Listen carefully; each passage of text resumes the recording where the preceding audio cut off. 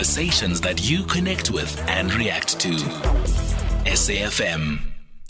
It is 14 minutes now before 4 o'clock. We're in conversation next with Gustavo de Carvalho, who is a senior researcher at the South African Institute of International Affairs. So post Alexei Navalny's death, more than 400 people have been detained at events across 32 Russian cities. Another interesting development is that the G7 foreign affairs ministers met on the sidelines of the Munich Security Conference in Germany on Saturday, where they observed a moment of silence to honor Navalny, and they called on Russia to give more details surrounding his death. So are we likely to see tensions escalate in Russia following his death? Gustavo now joining us on the line. Good afternoon. Thank you so much for making time for us. Are we likely to see tensions build up between Russia as well as the West? Certainly. I think it's what we have seen since Friday when Navalny was announced dead was a big split in terms of narratives, like we've been seeing when it comes to issues related to Russia for quite some time. When it comes to Western countries, we are already seeing an increasing pressure, and including some calls for presenting some new sanctions into Russia. We've seen the Russians quite sarcastically often presenting the view that there is not yet any confirmation of what was the cause of death. So there is some of that process. But I think it's part of this broader context of a division between Western countries and Russia, but also what happens domestically in the country in a situation where what we've seen in the last 10 years at least, all of the opposition leaders are either in prison, in exile, or in the case of Navalny is dead.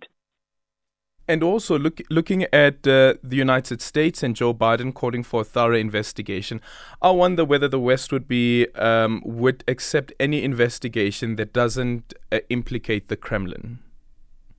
It's a good question, and I think it's hard to know at this stage. I think it will depend a lot what kind of information and how the process would be presented. I think if we're looking to similar cases of mysterious deaths like with Yevgeny Prigozhin last year and other opposition leaders or oligarchs that were died in mysterious circumstances, very seldom that information has been presented. So it will be interesting to see how the Russian government will react to that pressure. My feeling at this stage is that will not be a lot of information coming out based on past experiences, but certainly will continue this battle of narratives between both sides.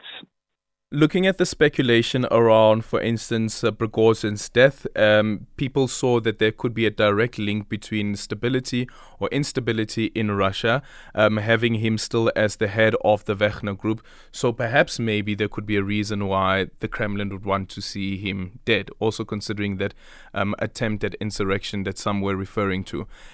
But then when we look at Navalny, what threat did he really pose to the Kremlin? I think there is the threat of an opposition in a country that has not really seen an active opposition for quite some time. We've seen with Vladimir Putin in power for the last 20-something years.